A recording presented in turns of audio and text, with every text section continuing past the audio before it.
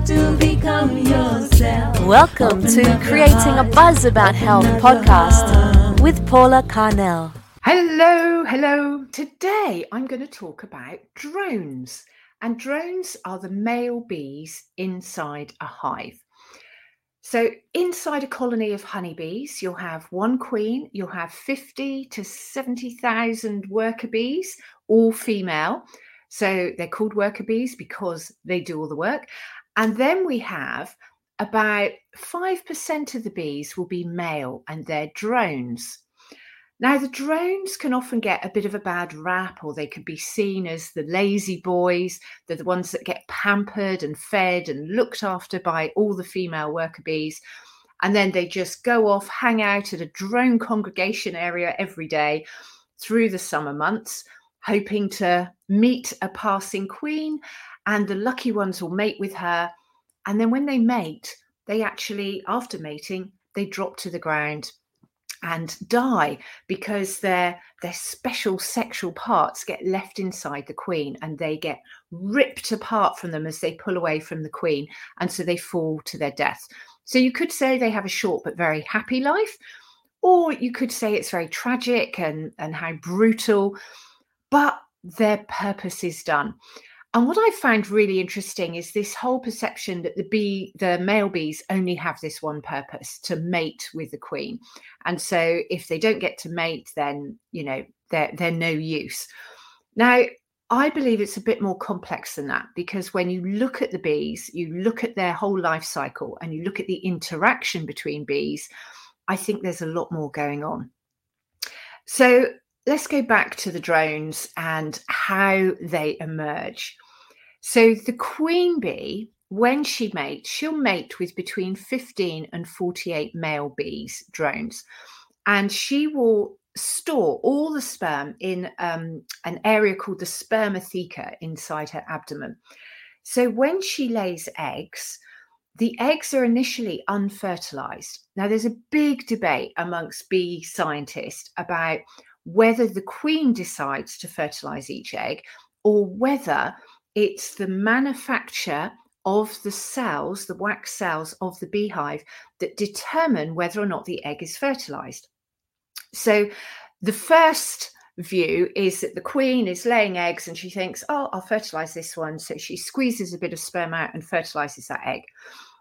The second idea is that all the wax comb, when you look at the wax comb, the comb cells that have drones in are slightly bigger.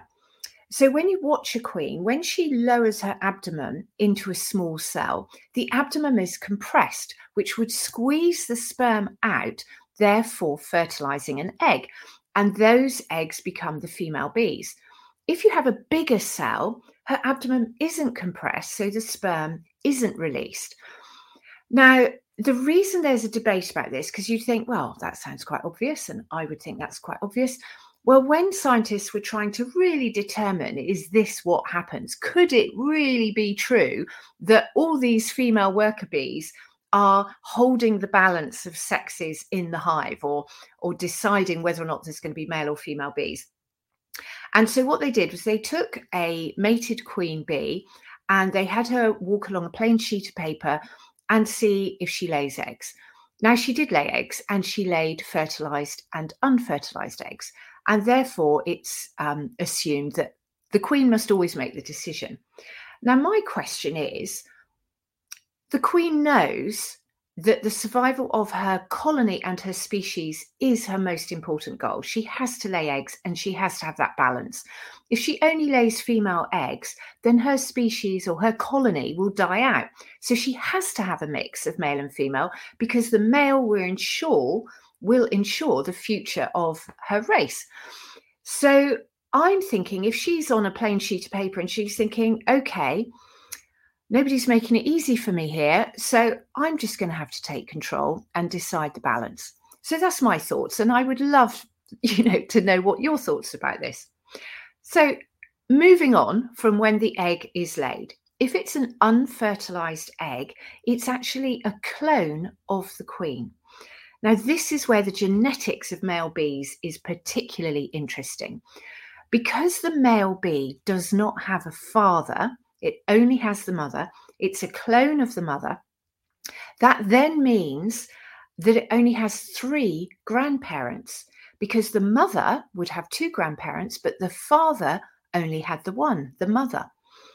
And this is where the Fibonacci sequence is well known to come in with bees. So if you look at the family tree of a male bee, a drone, it will follow that sequence of 1, 2, 3, 5, 8, 13, 21, 34, and so on. So each number is the sum of the previous 2.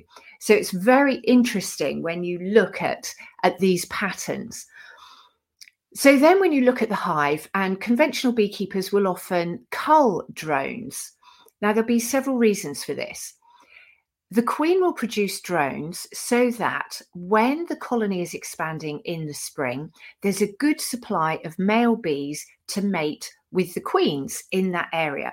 So it's absolutely vital that there's lots of male bees, because if you don't have lots of male bees and the queen doesn't mate with enough, then there's a risk that she'll be mating with infertile male bees, or there just won't be enough genetic diversity to ensure the health and well-being of these colonies.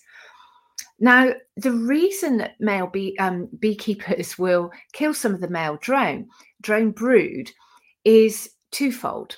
The first one is female eggs take 21 days to develop before they hatch. The male bees take 24 days. Now, there's a pest called the varroa mite, and the varroa mite crawls into the hive and goes into the cells and feeds off the larvae, feeds off the fat bodies of the larvae, so that the larvae will either die or they'll be deformed. It just really weakens their immune system. So then when the larvae emerge, they can have deformed wings, they can have all kinds of other problems. And so there's this idea that, well, if that's where all the varroa mites are in the drone brood, if you remove the drone brood, you won't have the varroa mites. The other thing is that if you have drone brood, it's an indication that your colony is strong, is expanding, and could well swarm. And this is another thing that conventional beekeepers don't like, is their bees swarming, because it could be a problem if you're in a town or a city centre, because you don't want bees annoying all your neighbours and swarming everywhere. So you do need to think about some kind of swarm management. But what they always moan about is as soon as they remove drone, the bees just produce more drone, because they know they've got to have more drone brood. They know that the balance has got to be right for the survival of the species. So it's an ongoing battle with beekeepers removing drone and sacrificing in it. And it does slow down the whole expansion of the colony. Something I did learn that was very interesting through seeing an apitherapy hive, which was a smaller observation hive that was designed so that people could have their own sort of medicine cabinet, a bee medicine cabinet in their houses. The size of that hive was determined so that the queen knew the colony couldn't expand and so doesn't produce drones. So the colony was always going to be female bees, and they wouldn't swarm because, they were happy with the size they had. So that's something that needs a bit more investigation. So when the drones emerge, they are then living quite a pampered life. They get fed, they get groomed, they get nurtured and loved by all the female bees. They're these wonderful, they're larger, they're a bit fluffier. But what's interesting is they have these huge eyes. So bees live in the dark, and then the bees are flying outside at the later weeks of their lives. But the drone bees are fed, so they're not going out to collect nectar and pollen. Their purpose is to go out, find a drone congregation area where they will then hang out and wait until a queen passes ready to be mated. So something that's very interesting is, how do they know where the drone congregation areas are? Well, the drone congregation areas are these ancient sites that have been known about for as long as humans have been observing bees and learning from bees. And they're an area, it's like a big male club. It's where they all hang out together all day, so, for the sunny days. So from sort of 10 in the morning till 3 or 4 in the afternoon, they're just hanging around in this area. So why that area? There is a lot of understanding now that you have these special hotspots around the globe. So it's where you have geopathic stress lines or certain energy lines are all crossing. And these drone congregation areas match with that. Now, what backs that up is a few days before the drones are mature enough to leave the hive, they have an increase in magnetite in their abdomens. So magnetite has magnetic properties. Where you have these geopathic stress lines crossing, you're going to have magnetic properties. So could it be that by having that increase in magnetite, it will pull the drones, it will give them that direction like a magnet to where they have to hang out for the future of their species, the future of their kind. So I love this. The other thing you notice is the big eyes. So why could they have big eyes? Now, if you're watching beehives, if you've got more than one colony, you can actually, and if you spend a bit of time watching them, you'll notice that the male bees can go in and out of hives without being challenged by the guard bees. So the guard bees are all around the inside of the entrance of the hive. And if any strange bee tries to get in, or a wasp or anything, those guard bees are onto them. They're really the defenders of the hive. But drone bees just have freedom to walk in and out. And even if they're not from that colony. So could it be that these drones are able to go and look inside other colonies to see what's going on? Because if a species is going to succeed, it needs to have that collective consciousness of the wisdom of all the hives, of the wisdom of all the colonies. And the only way to get that is by going inside and having a look. So I like the thought that these drones are going into other hives. They're having a look around. They're going, oh, these girls are all producing lots more drones. You know, they're going to swarm. That means there'll be some queens. Or these bees have got some queen cells. Let's get ready, boys. Or it could be these bees are failing. I'll go back and tell my girls and they can come in and rob the spoils, rob the honey. Or it could be these girls are collecting this nectar or this pollen and we didn't know about it. So the drones will go back, share that knowledge with the bees from his hive, and then it helps everyone. They then know what's flowering, where, how to get there, and, you know, benefits all of the species. And this is backed up by this lovely idea or quote that every decision a bee makes is for the good of the species. It's not for the good of the self, like humans. It's not for the good of that colony or that family. It's for the good of the species. So although the colonies don't like to mix and merge, they have this freedom of the drones to come and go so that they can then share that wisdom quite safely because they're not a threat. And it's important that the drones know there's some queens coming. Let's all hang out at the drone congregation area.